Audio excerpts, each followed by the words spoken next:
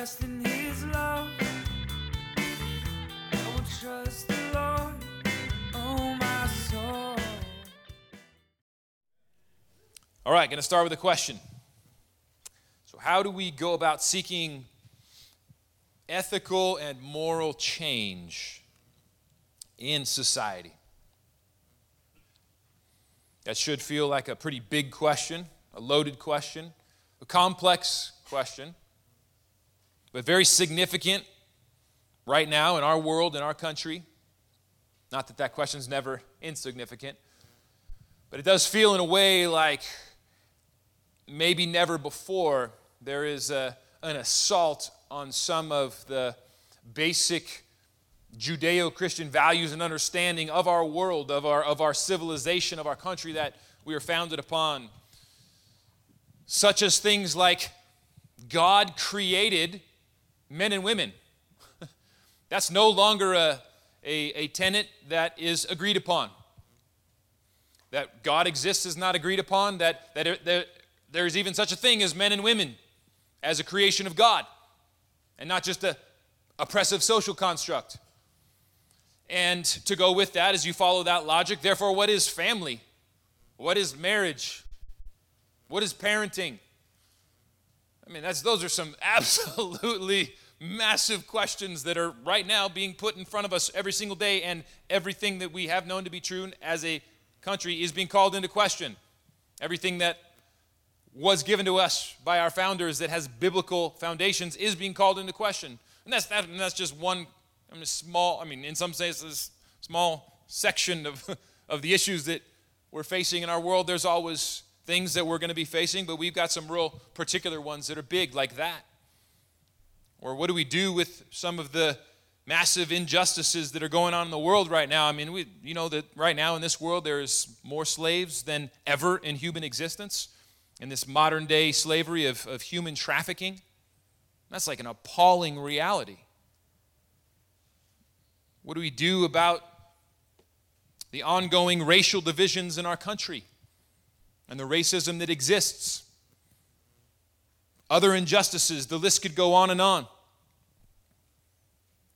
So today we're going to turn to one of the smallest books in the Bible. I didn't have time to count. It might be the smallest book in the Bible for some incredible wisdom on two ways that we can seek societal and ethical change in our world. There's more than just these two, but it will be plenty to ponder for today. So I'm going to kind of share the thesis statement right up front before we get into God's Word, and then we'll see it.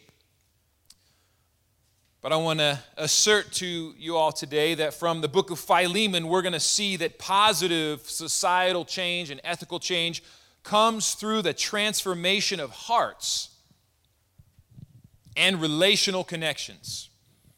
God goes after transforming hearts. You want to see change in the world? God wants to change hearts. And through relational connections that people have, hearts are changed. And so we're going to get into the book of Philemon today. In fact, the whole book. You can, give yourself a little sticker at the end. We studied an entire book of the Bible today at church. But before we get there, we're going to back up a little bit. If you're new, we have been going through what are often called the prison letters of Paul. Letters that Paul wrote from prison. Philippians and Colossians, and now Philemon and Ephesians is coming up. And one of the incredible things we have seen while unjustly in prison is that the fruit flowing out of his life is joy and hope. Those are some of the primary fruits that he is displaying and encouraging others to have, no matter the circumstances. No matter the circumstances, which is astounding. He's in prison, and he shares the secret to be able to have joy and hope in everything. He says, I consider all things rubbish compared to the greatness of knowing Jesus Christ, my Lord. And so it's knowing Jesus, which no circumstance, no person, no situation can take away, ever. And so he is living that reality. But as he moves on, he's going on to other things as well, and we're in the book of Colossians, as we were last week, and we get into this section where he's giving the church some challenging application to how to live out this new self that's available in Christ, a new reality, a new ethic, if you will, a new way of life. And he lists all these incredible attributes of Christ in Colossians 3:12 to 17. Then he goes on to talk about how this will take effect in some of the household relationships that we have, those relationships that are most close to us. And we left off there last week, and we're going to pick up in Colossians 3:22. And then we're going to connect it to Philemon, and I'll tell you why in a moment. So, Colossians 3:22. Bondservants, or a more literal translation is slaves. Obey in everything those who are your earthly masters, not by way of eye service, as people pleasers, but with sincerity of heart, fearing the Lord. Whatever you do, work heartily as for the Lord and not for man, knowing that from the Lord you will receive the inheritance as your reward. You are serving the Lord Christ. For the wrongdoer will be paid back for the wrong he has done, and there is no partiality. Masters, treat your bondservants justly and fairly, knowing that you also have a master in heaven. So, in one way, while it's, like Paul often does, an incredible perspective of faith in the midst of horrible circumstances, which he says in this moment, knowing from the Lord you'll receive an inheritance as your reward. So he talks to the bondservants, the slaves, and talks about living a life that's, even in the midst of those circumstances, focused on God.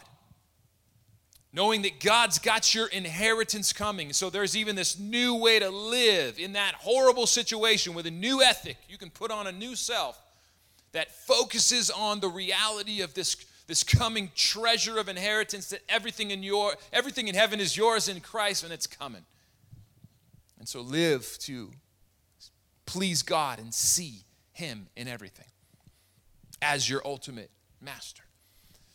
Yet at the same time, I'll be very honest, this is a rough text, because with my 21st century Christian eyes, I want way more from Paul than this. I want a straight out, when masters and slaves are covered, come on, what do we want to hear? We want a bold declaration for the absolute abolition of the institution of slavery in all forms, and that for a Christian, it is absolutely incompatible to hold another human being as property that's made in the image of God. It doesn't work. So we want to hear that. That's what I want to hear in this text.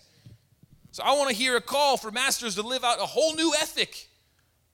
That the kingdom of God in the kingdom of God, to live that out, to put on the new self, as Paul's been talking about, would be to set their slaves free and show a radical transformation to the world.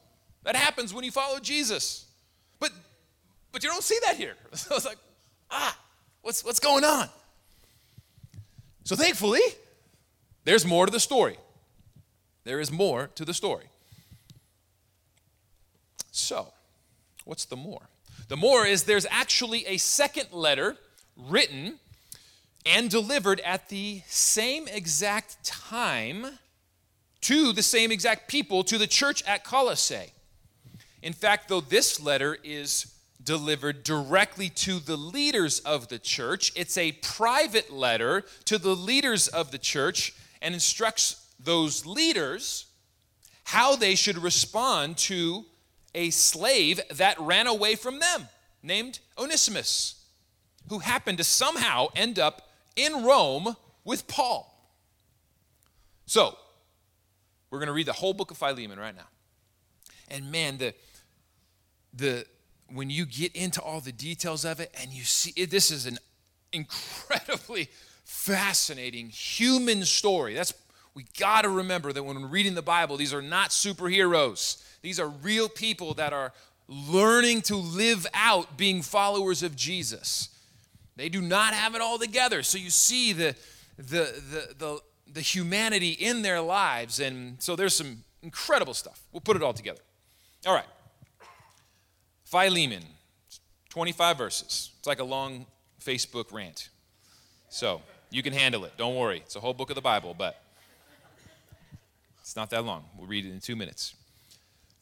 So Paul says, Paul, a prisoner for Christ Jesus, and Timothy our brother, to Philemon, our beloved fellow worker, and Aphia, our sister, and Archippus, our fellow soldier, and the church that is in your house.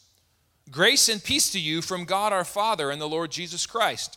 I thank my God always when I remember you in my prayers, because I hear of your love and of the faith that you have toward the Lord Jesus and for all the saints.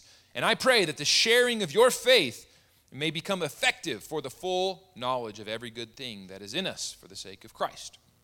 For I have derived much joy and comfort from your love, my brother, because the hearts of the saints have been refreshed through you.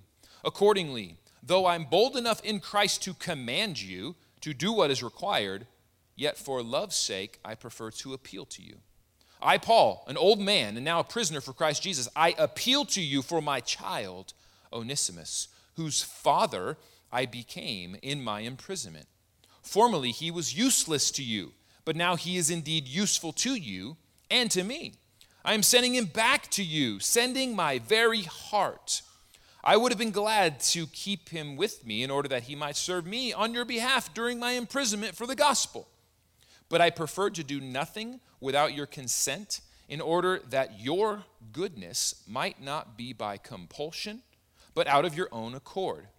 For this perhaps is why he was parted from you for a while, that you might have him back forever, no longer as a bondservant, but more than a bondservant, as a beloved brother, especially to me, but how much more to you, both in the flesh and in the Lord. So if you consider me your partner, receive him as you would receive me. If he has wronged you at all or owes you anything, charge that to my account. I, Paul, write this with my own hand. I will repay it. To say nothing of your owing me, even your own self. Yes, brother, I want some benefit from you in the Lord. Refresh my heart in Christ. Confident of your obedience, I write to you, knowing you will do even more than I say. At the same time, prepare a guest room for me, for I am hoping that through your prayers I will be graciously given to you. Epaphras, my fellow prisoner in Christ, which if you remember back, he's the one who planted the Colossian church and then left and went to Rome to seek Paul's help on how to deal with some of the challenges that they were facing in Colossae. So Epaphras sends greetings to you, as so do Mark, Aristarchus, Demas, and Luke, my fellow workers. The grace of the Lord Jesus Christ be with your spirit. Okay, so there's the whole thing, and we're going to walk back through. There's some awesome stuff in here. That really, what we're going to see is that the positive ethical and societal changes come through transformed hearts and relational connections. We're going to see it just incredibly in here. The central point of the letter is Paul makes a very clear appeal. It's in all throughout where he says, I appeal to you, and what is it? Verse 15. That you might receive him back forever, no longer as a slave, but as a beloved brother, in the flesh and in the Lord. So it's just, not over-spiritualizing this, physically and spiritually. He's a brother now, no longer a slave. Now, for that day and age, that is truly an astounding request. The Roman law was that a runaway slave, that was an offense punishable by death. So for Paul, though, their apostolic leader, now remember, the book of Colossians happened because Epaphras, who was one of Paul's missionaries, one of his teammates that was sent out from Ephesus, Epaphras goes and plants a few churches in Hierapolis and Thermopolis, or whatever the other name is, and then right here in Colossae. And what it looks like, what we put together from the book of Colossians, is that Epaphras kind of felt like, man, some of the stuff that's going on at Colossae is like above my pay grade. I need help. So he goes to Rome and he asks for Paul, the apostolic leader over that whole area, to write a letter to help bring theological truth and correction in God's heart. And so Epaphras is with them. And so Paul, their apostolic leader, he calls the leaders now of the church, which we'll see. Let's look at it here for a second here in verse 1 and 2, where it says, to Philemon, our beloved fellow worker, and Apphia, our sister, and Archippus, our fellow soldier, and the church in your house. So that 3 people are named at the beginning of the letter: Philemon, Apphia, and Archippus. So it is most likely that that is a husband, wife, and son. And the church is in their house, which at the time, culturally, if a church was in your house, that you were the leaders of that church. So the kind of apostolic order goes that Paul is kind of the leader over the region. He raises up Epaphras to go plant churches. Epaphras plants the church, and he leaves the Colossian church in the care of Philemon, Apphia, and Archippus, and the church of Colossae that is in their house. And that's very consistent with the book of Acts and how you see church planting happening. Most churches were if you go to the Philippian church, it was the church in Lydia's house. Those are the kind of things. Priscilla and Aquila had a church in their house. Paul names Nympha and the church in her house. A church was basically what we might call like a life group, a house church. They didn't have big buildings. It was a group of people in a house. And so this is the address to the leaders of the church at Colossae. A private letter from the apostolic leader of this kind of whole movement of Christianity in the area, where he is calling these leaders to a whole new way of life in the kingdom of God. Could this letter itself, where he is appealing to these slave owners to receive back a runaway slave that by Roman law was punishable by death, receive him back as a no longer slave, but a beloved brother in the Lord, could this be, in Paul's mind, some of that new self application that Paul spends a ton of time in Colossians writing about? Put on the new self. Put on the new self. I'm going to tell you, when Philemon, Apphia, and Archippus read this is a new self. This is not a norm or a custom or anything they would be used to hearing in their time. So let's look at some of the details and dig in here. He prays for them in verse 6. I pray that the sharing of your faith may become effective for the full knowing of every good thing that is in us for the sake of Christ. So like Paul normally does, before he gets into the meat of what he's going to say, it's very interesting. He prays for them about what he's about to say. Like he prays for revelation from God, essentially, that the Holy Spirit would do in them what he's about to teach them and instruct them to do. So we're going to come back to that because this is incredibly significant. This translation of this prayer is a little hard to understand. We're going to come back because it's amazing. So moving on here. In verses 7, he says, I've derived much joy and comfort from your love, my brother, because of the hearts of the saints that have been refreshed through you. Accordingly, though I'm bold enough in Christ to command you to do what is required, yet for love's sake, I prefer to appeal to you. Knowing what his appeal is, which is receive back this runaway slave that supposedly has, under Roman law, is punishable by death, no longer as a slave, but as a beloved brother in Christ. Knowing that that's coming, look what he says. Though I'm bold enough to command you to do what is required, for love's sake, I prefer to appeal to you. That language is incredibly significant. Knowing what Paul ultimately makes his appeal. Paul's perspective is, though as the spiritual father of sorts, as the apostolic leader over this whole area, over these churches, I could require you to do this because it's the right thing to do. But I want you to see that love requires you to do this. In a sense, he's calling, step up as a leader and do the right thing. That for love's sake. He's urging him to think through this new self. How many of you know that when you become a Christian, you are not magically now Jesus? Did that happen to anybody else? Or maybe I didn't quite pray the sinner's prayer right. I mean, I know some of you, it's just so easy, and you literally became perfect. No, it doesn't work that way. That's how we have to see the Bible. These are real people. Just because they're in the Bible and they're Christians does not mean they're perfect. What I see Paul doing is challenging him. Think through, Philemon, you've got a church in your house. What does it look like? What is love requiring you to do in this situation? You got to think it through because it's new to you.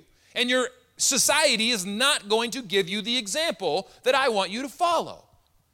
So he's challenging him to think through what love requires. That is not happening in the ancient world. And he goes on to say, so in verse 9, I, Paul, an old man and now a prisoner for Christ, I appeal to you for my child, Onesimus, whose father I became in my imprisonment. Formerly he was useless to you, but now he's indeed useful to you and me. I'm sending him back to you, sending my very heart.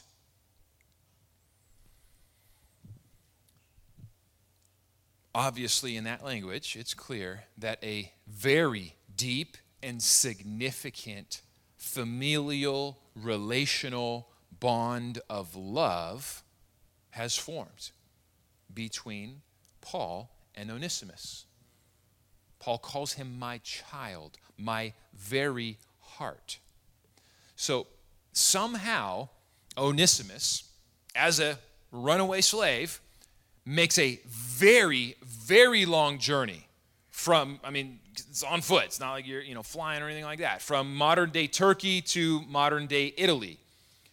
And so somehow on foot, or maybe catching some rides here and there. And why does he even go there? Why does he want to seek out Paul?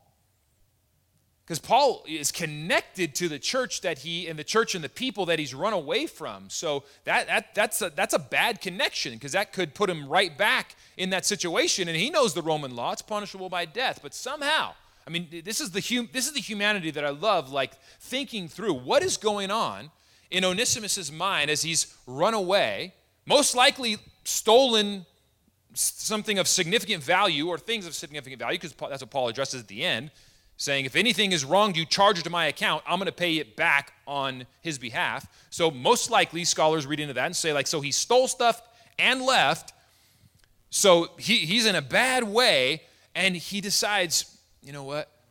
I've got to get to Paul, and I heard he's in Rome in prison. So he makes this long trip, goes there. Whatever happens in that time, Paul says he became my child. So obviously you're gonna see, if not already, Onesimus has received Christ. There's this beloved bond that has taken place relationally. And Paul says he's my very heart. And he sends him back. That's a huge piece of relationship, the relational connections that bring about changes and changes of heart. Doesn't happen without these kind of connections. And in this little phrase, there's a nugget that is shocking to me.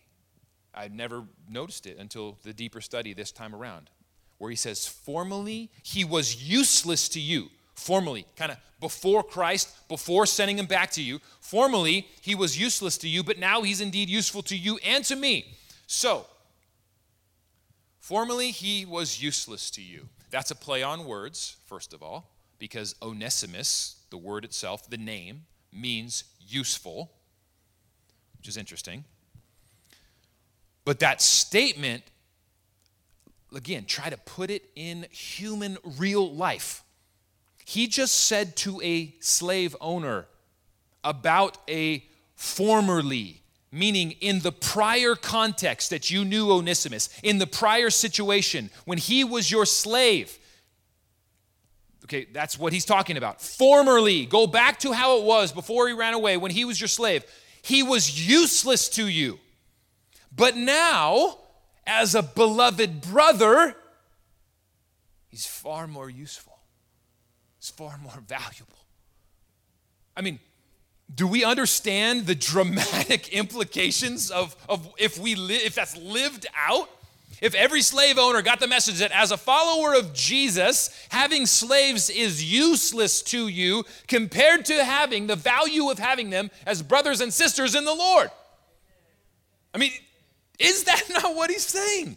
If that's taken seriously and lived out, the institution implodes from within. It's a new set of eyes. Paul is calling this leader of the Colossian church to have. See him in his former way that is useless to you. I mean, that language, like that's the whole, in a really harsh term, it's the whole institution of slavery is useful, like people treated as property, as tools for useful exploitation. And Paul uses one little word that to me is like, wow. Holy Spirit inspired undermining of the whole system. Saying, no. In Christ, you have to understand his former way, the former association that you had, is the whole, having him as a slave is useless compared to having him as a beloved brother. Come on, Paul. There you go. That's what I was more looking for. Christianity is meant to be a movement of changed hearts that change hearts. That change hearts. It's meant to be a movement of transformed people transforming people.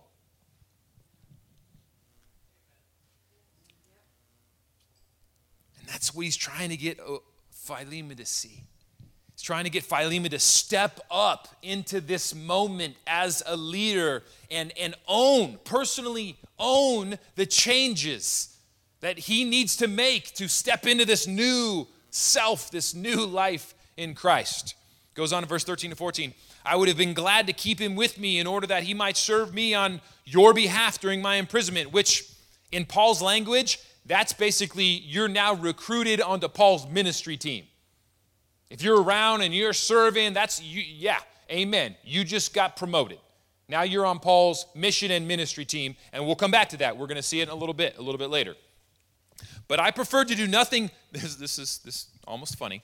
I preferred to do nothing without your consent, in order that your goodness might not be by compulsion, but of your own accord. You see, this is like strategic, wise leadership. Again, it's a kind of a parallel of, in his apostolic authority, I could require you to do this, but for love's sake, I want you to choose it. It's the same thing. He's saying, I want you of your own accord, not by compulsion, because it's the right thing to do. What's the implication? Because it is the right thing to do. But I want you to get it. I want you to see it. I want you to own it of your own accord. He goes on. Verse 15. For this is perhaps why he was parted from you for a while, that you might have him back forever, no longer as a bondservant, but much more than a bondservant, as a beloved brother, especially to me, but how much more to you, both in the flesh and in the Lord. So, man, this is a really interesting leadership study of how Paul's navigating those waters. He's speaking kind of like gently, but wow, is there some strong suggestion. Perhaps this is why he was parted you for a while. In other words, perhaps, Philemon, you have been given the opportunity in this to see things differently.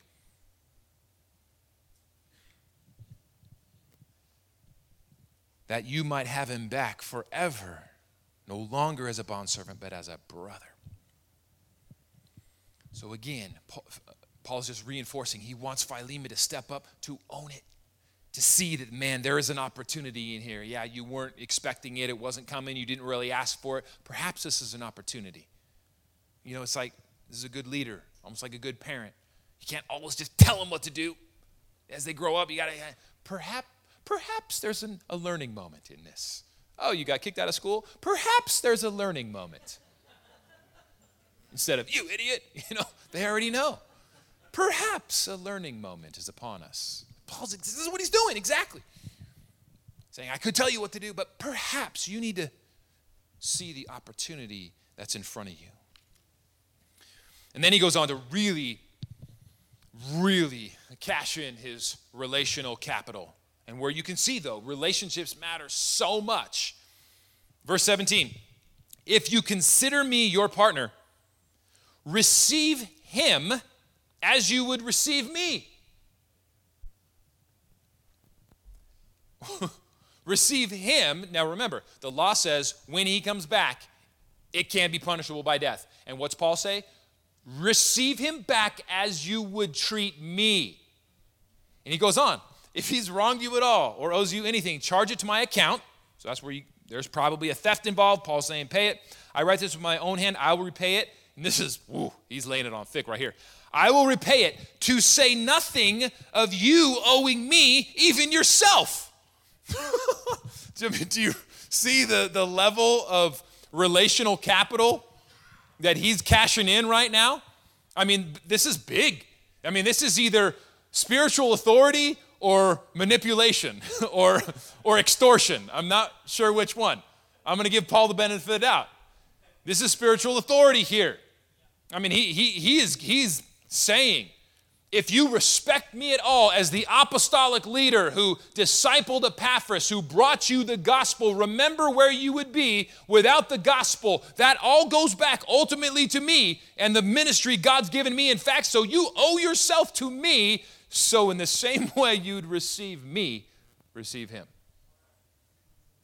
He's putting himself, his credibility, his authority on the line in the relational connections that he has to bring about these positive changes of heart, of ethics, and however far it'll go.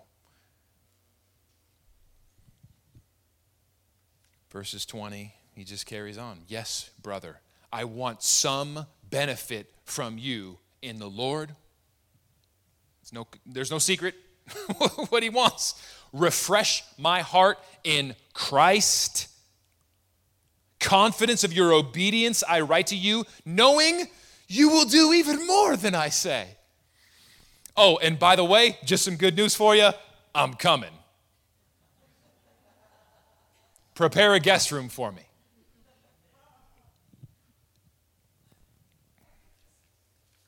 I love it. I love it.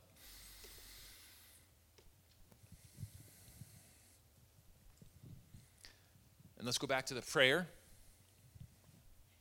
in Philemon 1:6. So I think we've got the flavor of what Paul's trying to say. And now let's look at how Paul prays for this from the beginning. He says, I pray that the sharing of your faith may become effective for the full knowledge of every good thing that is in us for the sake of Christ. Now, this is an odd translation. I don't know why, honestly. So let's break it down here. I pray that the sharing of your faith, the word sharing is koinonia, which a lot of you probably recognize. That's a very famous New Testament word. It means community and fellowship.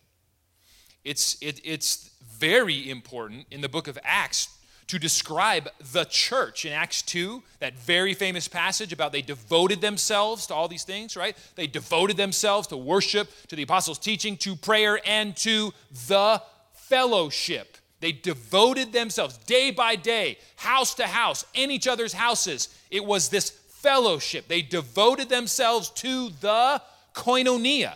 It's the same exact word. It's a word that's even used in Greek and other places to describe the intimate relational connection of marriage.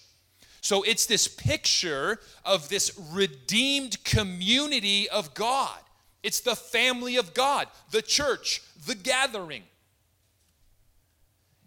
And so sharing is a weird translation here because I think it misses the point.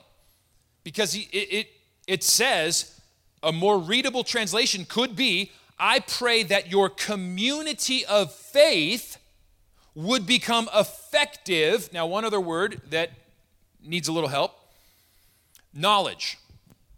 That word in this context means like a recognizing of.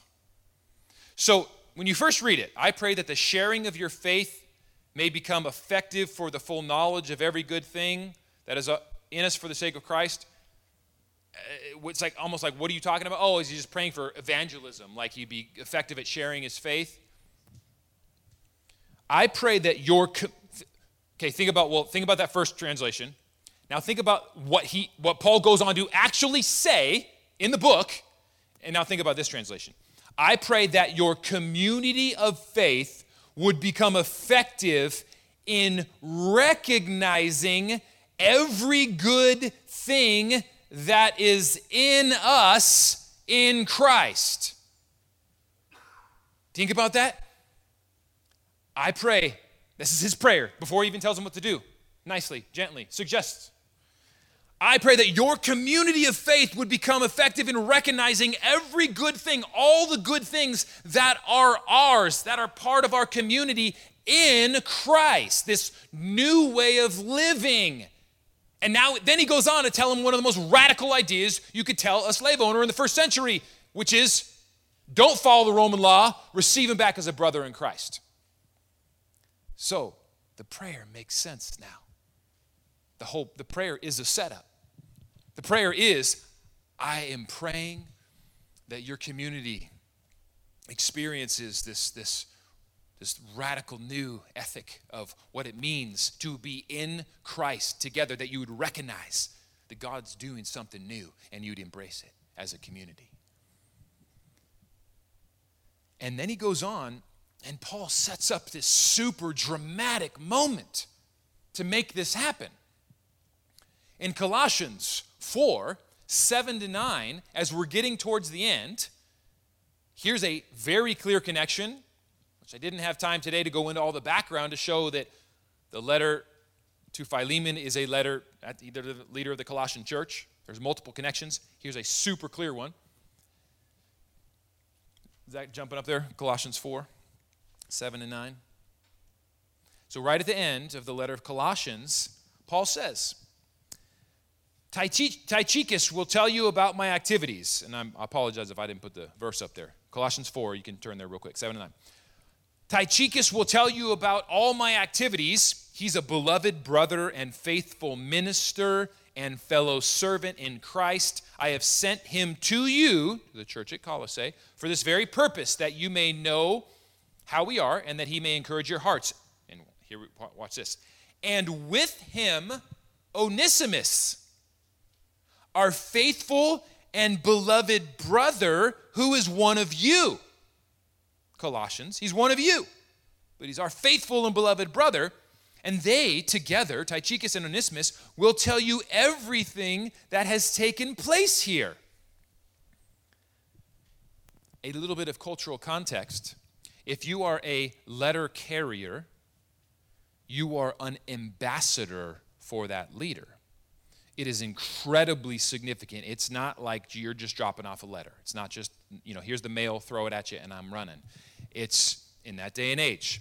You were an ambassador for the one who sent it. So the person who would carry the letter, read the letter, would be one who was given authority, kind of has the badge on from the one who wrote it, to read it and then exposit it.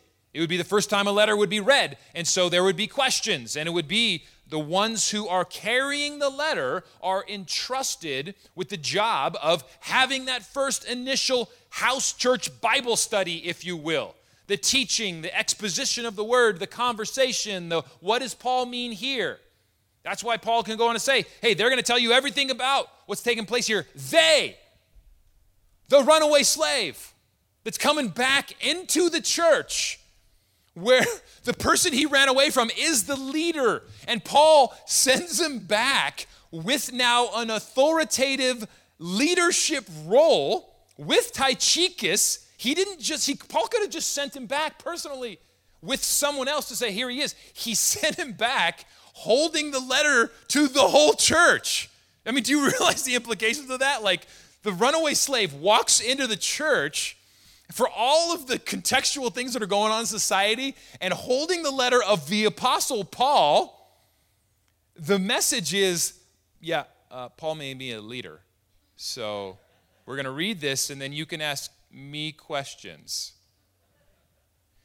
And before that had happened, Philemon got the personal letter about Paul's command, requirement, slash suggestion of how Philemon should respond to Onesimus. And so now the church is gathered with all of the cultural expectations and all of the Paul's expectations of this new person in Christ, and everybody's watching. And Paul writes in Colossians 4:1 something radically new, which is, masters, treat your slaves justly and fairly. And it's like Paul set him up nasty style and said, in front of your whole church, Philemon, what's that going to look like in Christ? Oh my gosh. I don't even know what to say after that.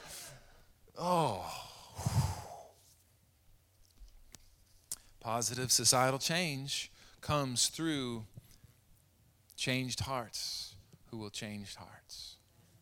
Transformed people who will be willing to help transform people. How does it all turn out? The only historical reference we have later is from two apostolic fathers, Jerome and Ignatius. And they refer to an Onesimus who is the bishop of the church at Ephesus, succeeding Timothy.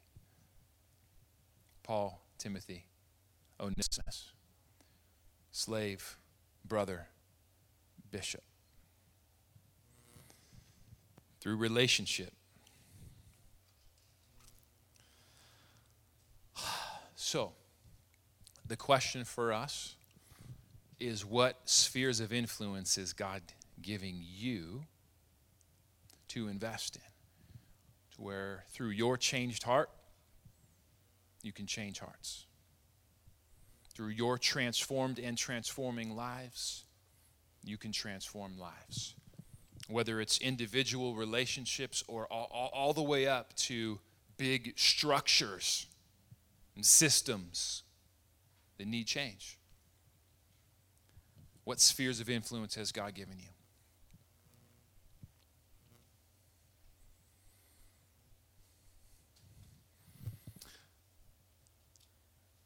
All right.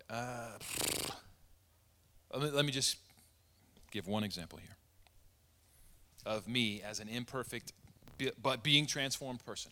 And I didn't want to share this partly because I know we're already too long, but it's weird because I had two people come up to me separately and say, I felt like God said to me today, essentially, I felt like God said to me today, you're supposed to go off script and say, kind of be spontaneous. which is hilarious because the question that I was coming to church with is, should I share this today? I don't know. I know we're not going to have time. So the bottom line is, it's the Lord's fault that we're going overtime right now. Here we go. If there's anything else you take away.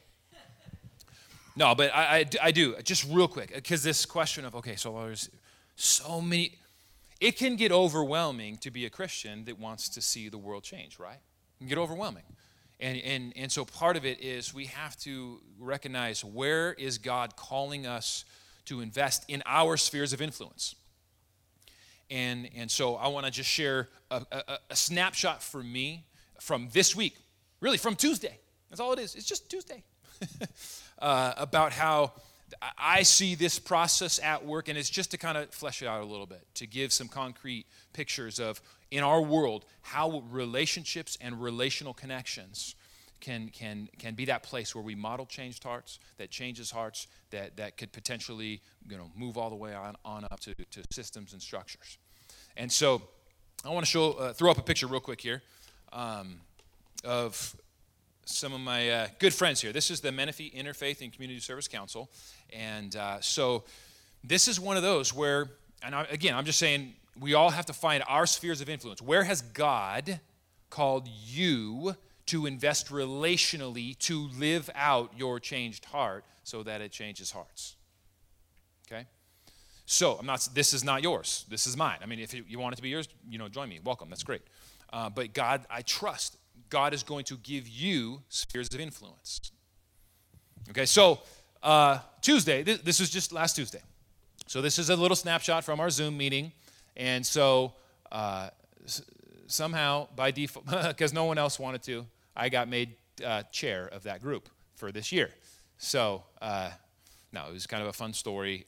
Councilwoman Lisa Sobek, wonderful, wonderful woman of faith here in the city, last time we gathered, nominated me to do that, and it's happening now. So this is, it's a gathering of leaders in various ways. So you can see there's Mayor Bill Zimmerman, Councilwoman Lisa Sobek, various churches are here. My Pastor Coates from the View Church. We got Gary Ann Brown above him from the Domestic Violence Shelter. Great, great friends of ours, and just a great group of people.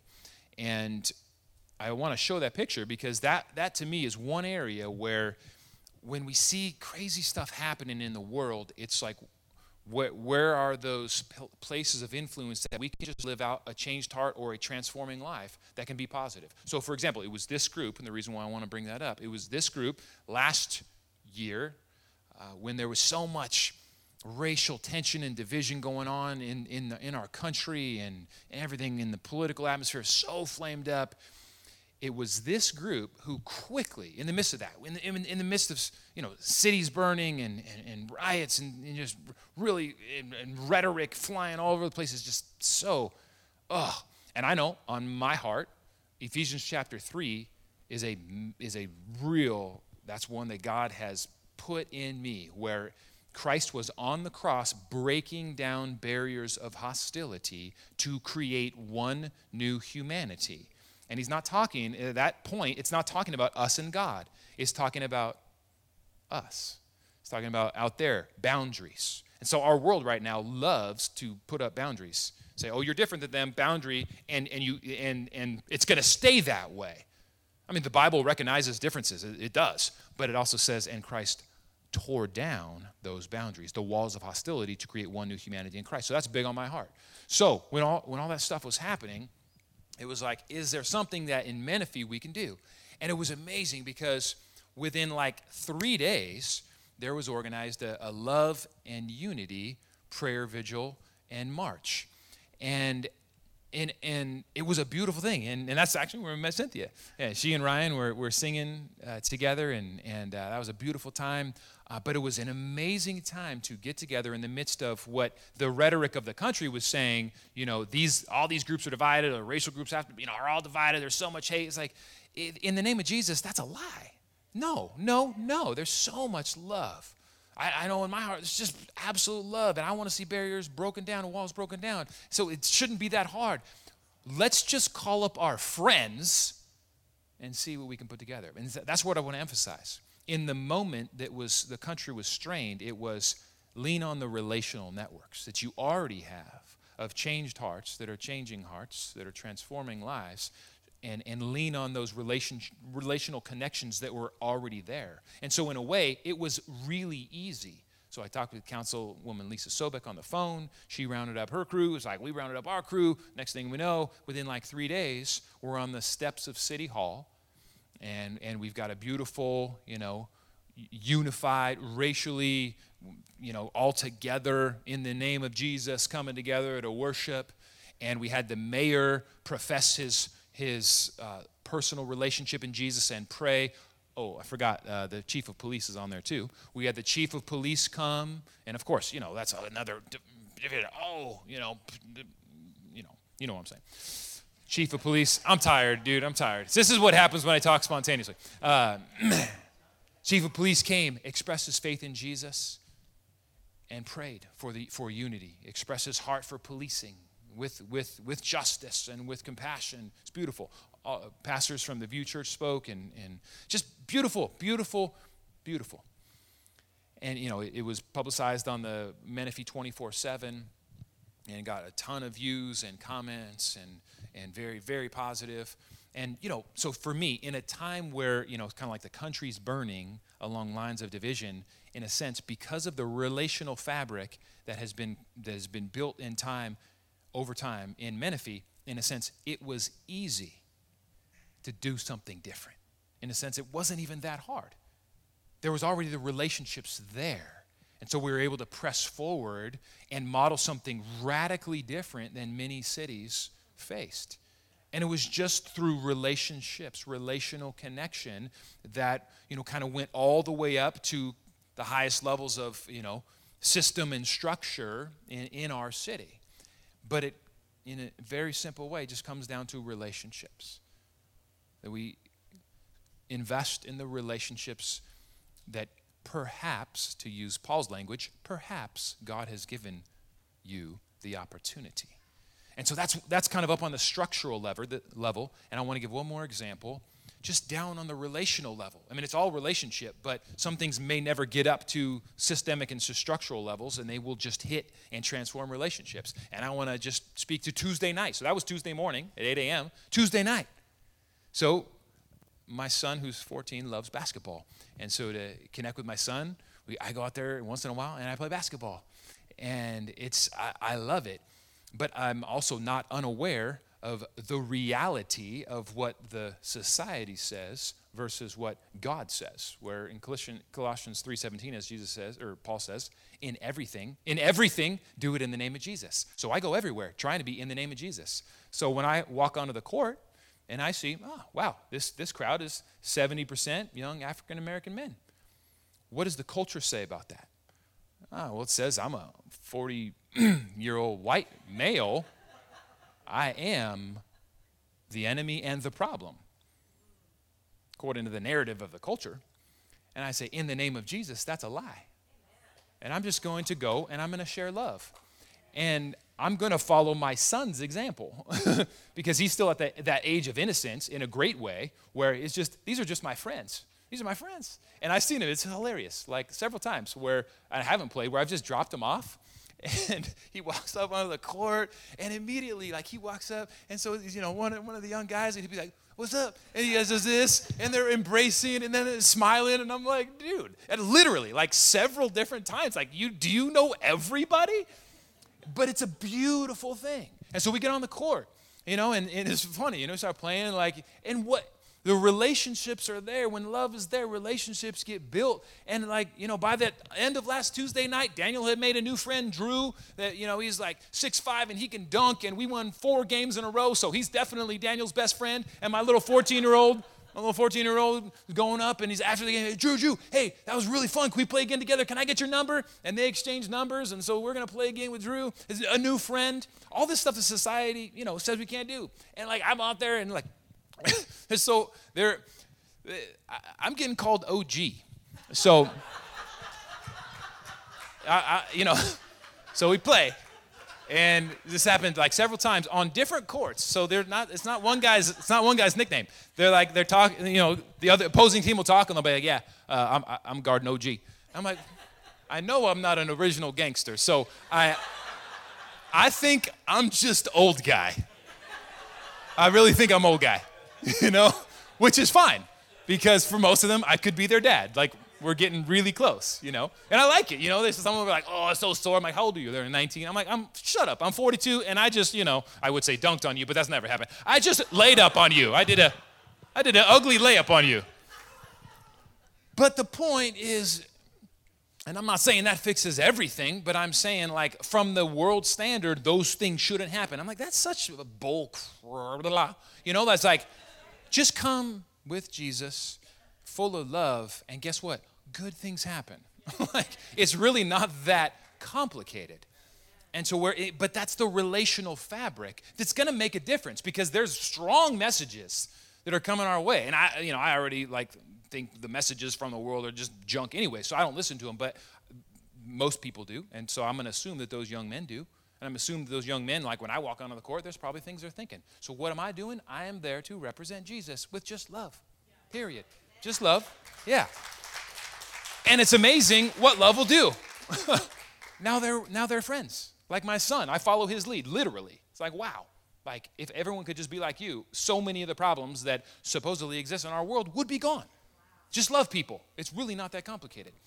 So I want to give that example as just on the day-to-day relational level, and sometimes that's all that God wants. That's your sphere of influence. And sometimes it might get up to whatever might be a systemic or structural level.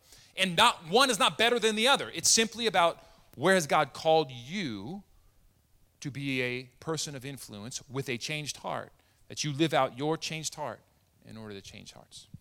So let's pray.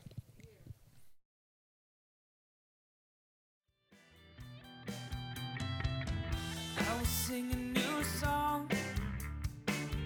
I will sing a new song. I will dance a new dance like David.